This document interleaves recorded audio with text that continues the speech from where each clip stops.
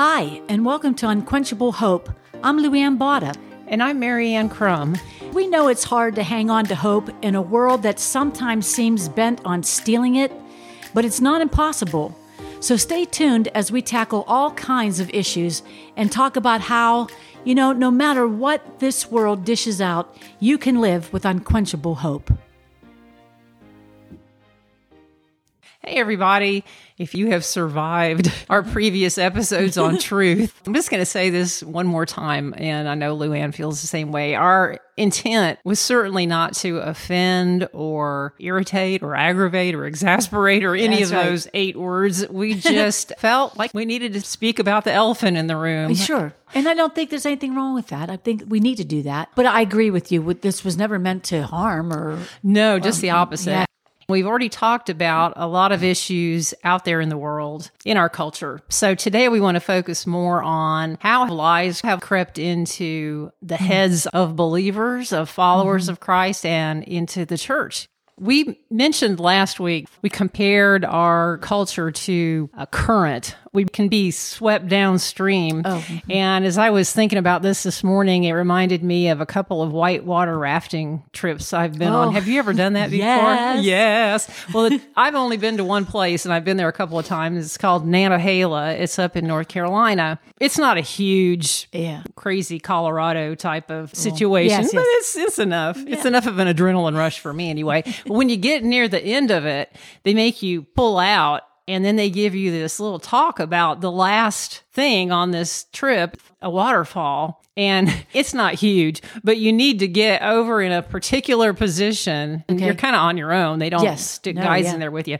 So they tell you, get over to the left side and you'll be fine. And then you just kind of go down, like going down a slide. But if you don't get over far enough, you're going to go over, and it's not going to kill you, I don't think, but you end up in this thing that kind of pulls you down. You'll fall out of your raft, obviously, and then you're just kind of sucked into this thing, and they say, just relax, and it'll eventually spit you out. Yeah.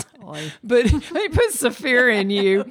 I turned into Captain Bligh in my boat, get to the left, get to the left. But we had plenty of people in our group who didn't make it.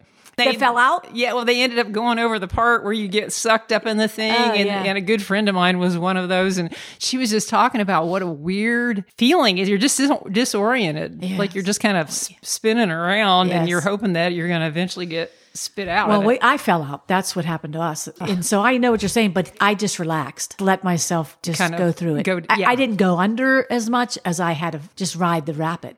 Well, because this is the last thing, there are people gathered around, and they have lifeguards there to help people that get that don't get spit out.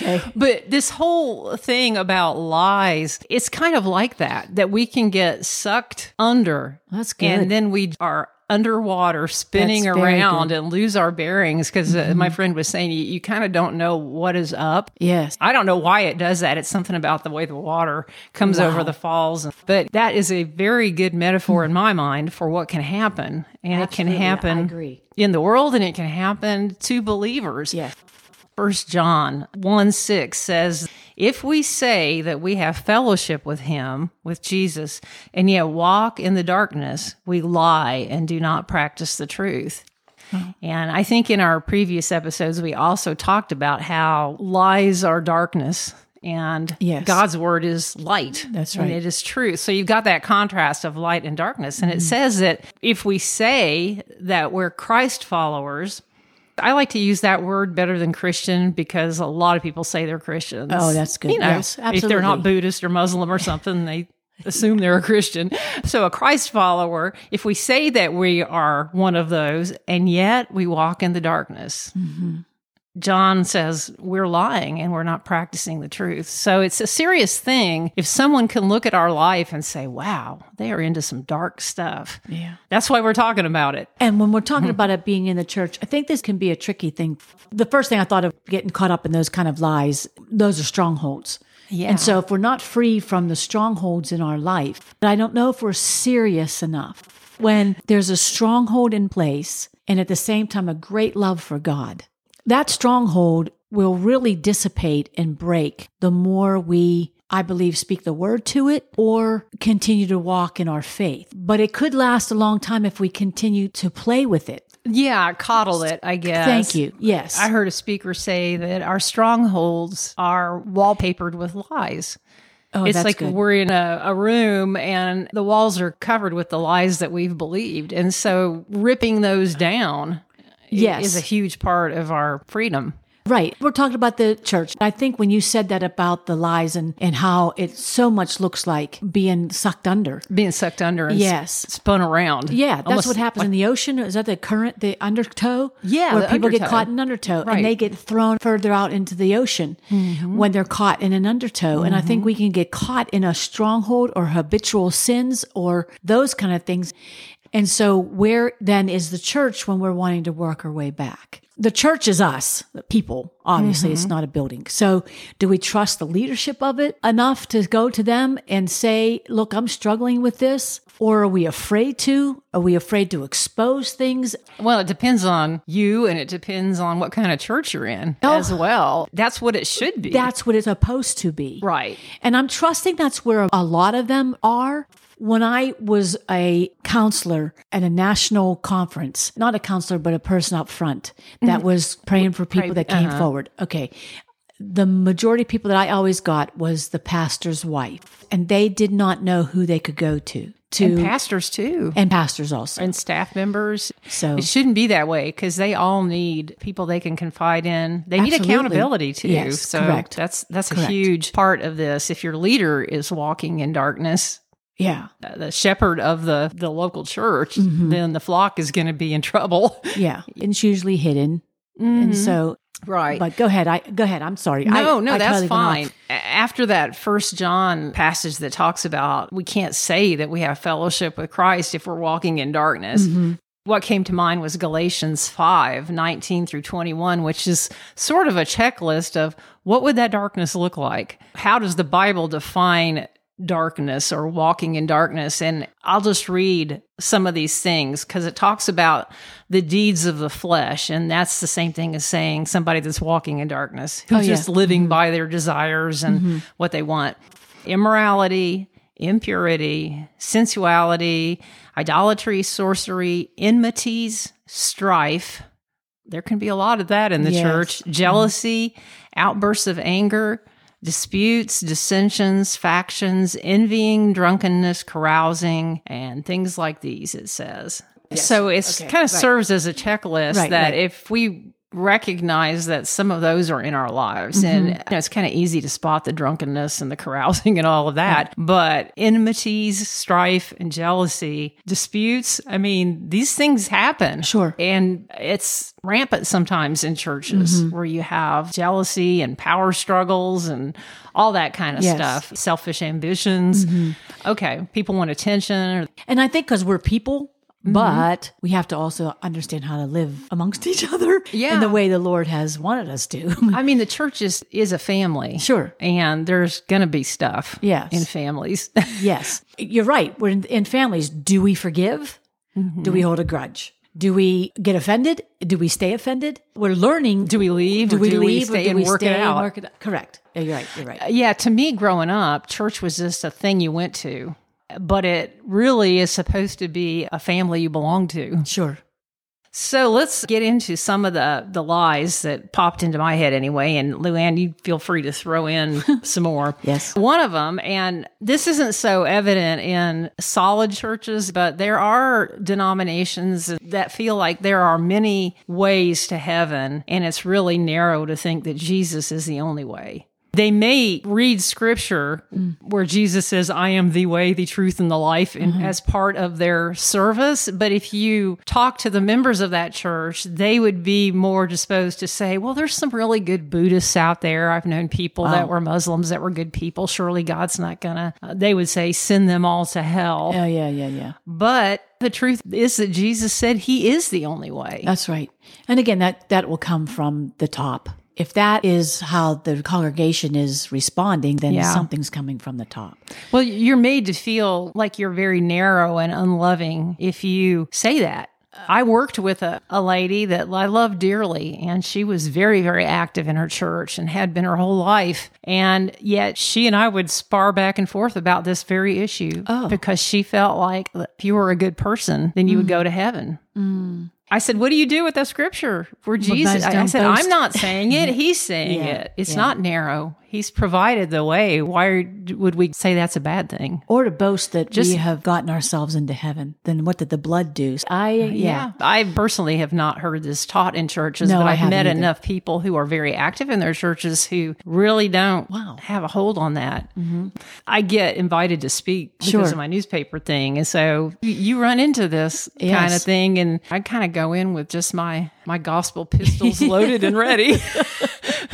But you can tell by the looks on their faces that that's not what they usually hear. Then you know what's good about that, though? Then you've planted the seed, and it's up to the Holy Spirit then to do His thing. Yeah, and I try not to be purposefully offensive, but you don't want to leave a group feeling like they didn't hear the truth.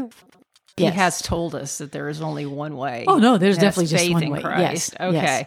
Yes. We've talked around and about this subject before in our podcast, but there are some Christians that are very wishy-washy about sexual sin.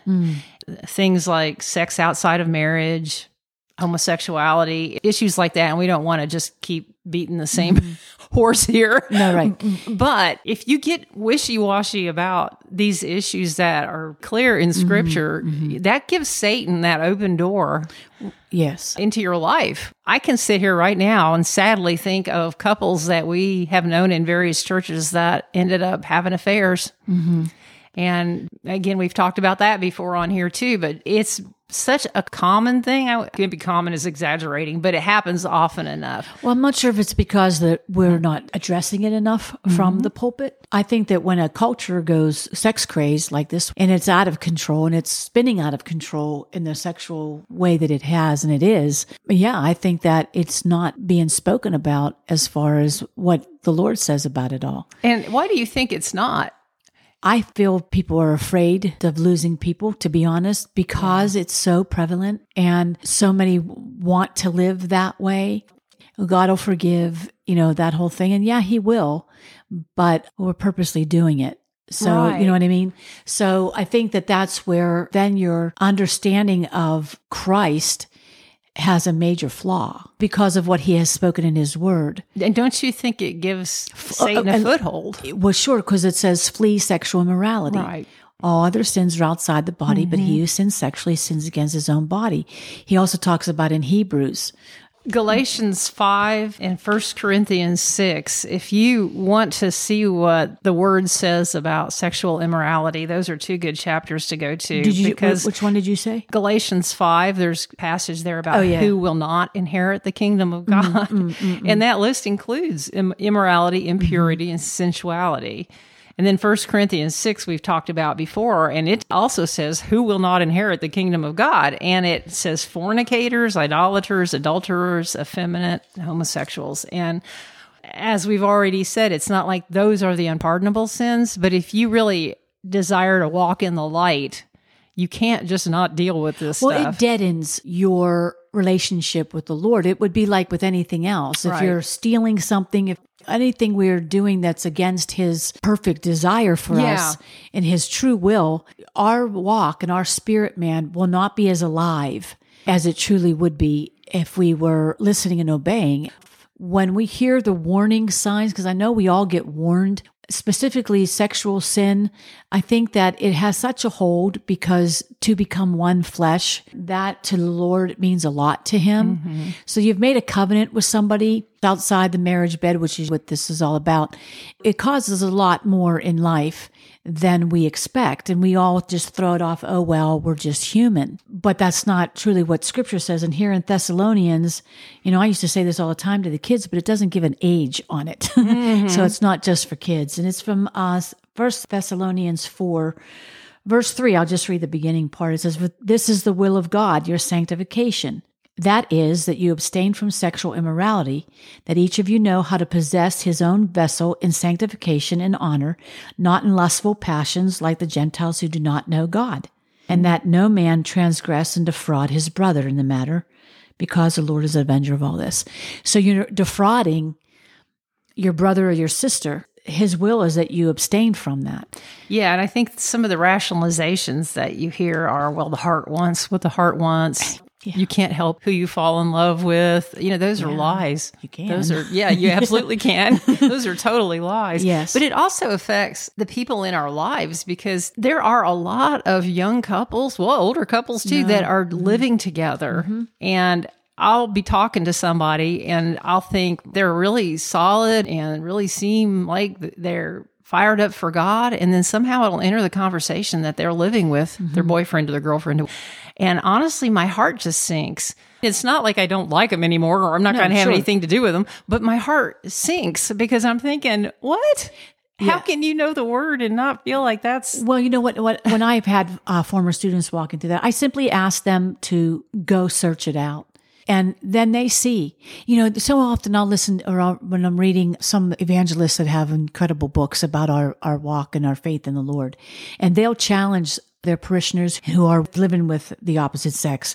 I think it might have been Jensen Franklin, who's one of my favorite preachers, and he really challenges them. Again, I feel like if it's not really being spoken from the pulpit in a authoritative yet compassionate manner, because it all needs to be that way, no matter what we're talking about.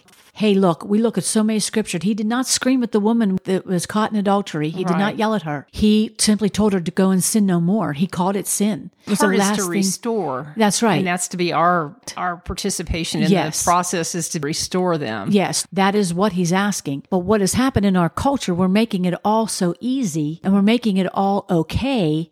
Therefore, it's rushed into the church, and we've got our kids and we've got our young adults and we've got our single people who think it's all okay. And it's not, because it's not his heart. If we want our kids to have a solid relationship with the Lord, we need to add this part to it. You can't just say, okay, everything else is a no-go, but you know what? This is okay. And that's where we're at. Whether that's why I never get asked to come and talk to high schoolers about this in Christian schools or youth groups. They know I'm available. They know I will speak life and truth.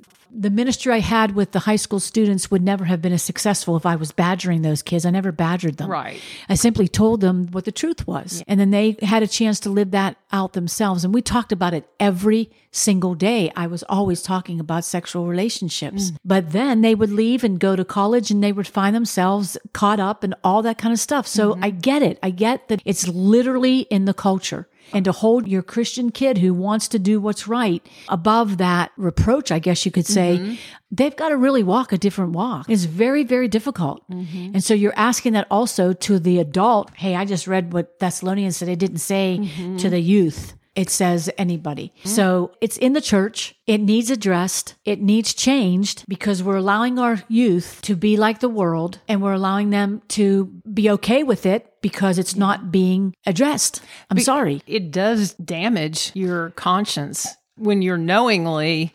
disobeying God. Well, you're taking those memories of that person into your marriage bed. Yeah. Again, we've covered this before, but it is, I don't know, the scripture talks about, a little leaven in the lump of dough works its way out into all the dough. And this is one of those kind of sins that I think has leavened the dough. And because it is so different than the culture, it's one of the hardest ones to speak up against. It's just become such an accepted thing. But it's allowed us to compromise then our faith. We've compromised the word because of it. And when we compromise in any area, in any of the things we're talking about, personally or as a church, it takes a toll.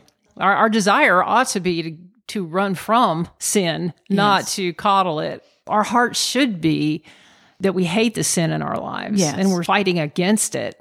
I was listening to, again, it was Jensen Franklin. He did a phenomenal message on different rocks and stones through scripture, how rocks were used. And he talked about the rocks with this woman caught in adultery. And he said, and the rock was talking. And he goes, other rocks were being put into the hands of men.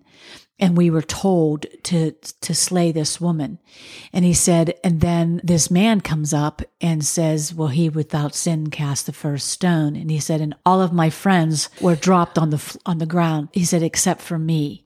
He said, I was held in the hand of this Jesus. He was the only one that could have thrown that stone, and he chose not to. And it was the most powerful message I've ever heard about stones. That's a and great rocks. thing. It makes me want to go study rocks Yeah. in the Bible. Seriously, they're everywhere. Yeah. But anyway, as we're talking about the Church of America right now, that we're allowing the world and sexual sin to permeate through the church. Yeah. And it is harming us from the top to the bottom. It's not loving. Jesus didn't just ignore the issue of sin in that lady's life. Correct. And neither should we. We should look at it as if we don't say something to friends. And I've been in that situation. Like I said, I've been talking to people, and then I'll find out they're living with somebody, and I don't automatically launch into my, you should, church lady, you shouldn't be doing that. That's right. sin. You're going to go to hell. It's very hard to address that in someone else's life. But there have been situations where I knew I was the one called to go to them and talk to them. And it's not easy. And it's a whole lot easier not to do that. Yeah, it is. And yet, if we really love them, and we really believe God's word is true, do we want to see them walking off that cliff? No, correct. You would do that if somebody was in drugs. Yeah. You would go to them in a heartbeat. Right. And say, this isn't good for you. And you would do that if somebody was drunk and driving. Give me your keys. Why do we treat this differently? We do. We do. And it's funny because, and of course I would never say any names, but there was an incident years ago when I was wanting to go speak to the youth at a high school. And I knew the principal of this high school, and he did not want me to come because he said, what happens if you open this can of worms by talking to these kids? And this is a Christian school, and talking to the kids about their sexual relationships. Now you're going to open this can of worms. I was so shocked that was his That's response. So discouraging. Yeah. And the can of worms is truth. Well, my response really was what I just said here. So if you knew that 35% of your kids in your high school were strung out on drugs, you wouldn't address it. And then he got quiet, and he still did not want me to come. I never went to that school. Okay, that's an example. There's an example. Perfect example. And this is a guy who loves the Lord that are just so afraid of this one sin to address it. So I think we should call this episode Open the Can of Worms. And he was afraid to. And I just said, what are you so afraid of? What? Yeah. That's just I don't sad know. to me. I don't know, because there wasn't a response. It was just quiet. Well, it comes down to, I think, Christians really not believing how destructive sin is. I mean, the only reason God tells us not to do things is he's basically saying, don't hurt yourself. Yeah, correct. He knows the toll that sin takes on us. We may not always be aware of it. In the moment, we just want what we want. Right. God knows it's going to harm us.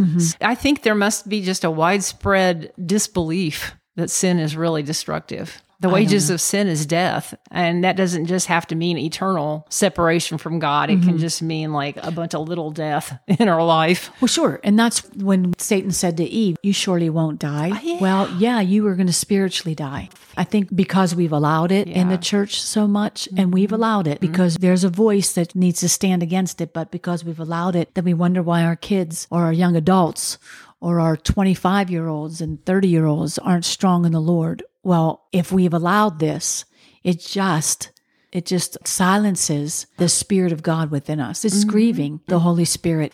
Again, this is not beating up on anybody. This is just the truth. And we've all had to deal with this. All of us have dealt with sexual stuff. I'm sorry, we all have. So I know that it has to be addressed. And if it's not, then we all suffer. We didn't get very far in our list, but that's okay because we can do another episode and finish up some of the other issues. Let's just close with hope. Yes, please. Yes, this sounds like Debbie Downer here, but it's totally not, because the truth is that there is a way out of the strongholds, whether it's the sexual stronghold or not thinking correctly about the gospel that we mentioned before, like there are many paths to heaven and Jesus isn't the only way. whatever lies we're believing, there's forgiveness, there's a way out, there's a way to clear up our thinking. The Word addresses these things. There's so much light available. Absolutely. We don't have to stay in the dark because there's bondage in the darkness. Well, I would not have continued to teach this message. I would never have continued if there was no hope in any of the stuff we're talking about. And I remember being in front of my high school students with the Bible in my hand in Bible class, and I said, if there's no forgiveness with God, and then I took my Bible, and some of you are going to freak, but I put it in the garbage can, and I just said, then this is nothing. If this isn't the truth, and if this isn't where we're to stand and put our feet on, then we might as well just throw it out and live the way you want to live. Right. So because this word is living and active and sharper than any two-edged sword, and because it brings so much hope, I continue to speak life. And we all continue to speak life. So that's what we're trying to do here. We're trying to show there is a problem, but at the same time, there is a solution. And the stronghold, if we go back to the idea of it being a room or a prison cell, it has a door on it. Yes. That we can open. Yes. And it's up to us to walk out, walk out from that room plastered with lies. And sometimes it's going to be a painful process. It's hard to admit that you believe lies, but I've certainly been part of my life, and I probably still am believing lies somewhere that God needs to reveal to me. I know I am. But so, I know I want out from under them. And when God shows me what they are with all my heart, I want to repent and get out of that because I know it's darkness and it's bondage. Yes, the Bible isn't just all about don't do this and don't do that. There's a whole lot of hope and life and there's freedom. There's Yeah. tremendous freedom. Yes, that's right. When we do it His way. Tremendous freedom. All right. Well, we never know where these things are going. Never. And we really kind of thought that we would just go through our little list of lies here, but we only made it to 2. But we hope that this has ministered to you, even though it's been sort of a hard episode. Yeah. But just, go for the freedom, go for the hope, go for the life. Amen. We pray you've been encouraged today and that you'll come back next week for more truth and hope. And if you'd like to know more about us, check out our websites. Those addresses are in the show notes. And hey, if this podcast encouraged you, it can probably encourage someone else. So please share it and share some hope.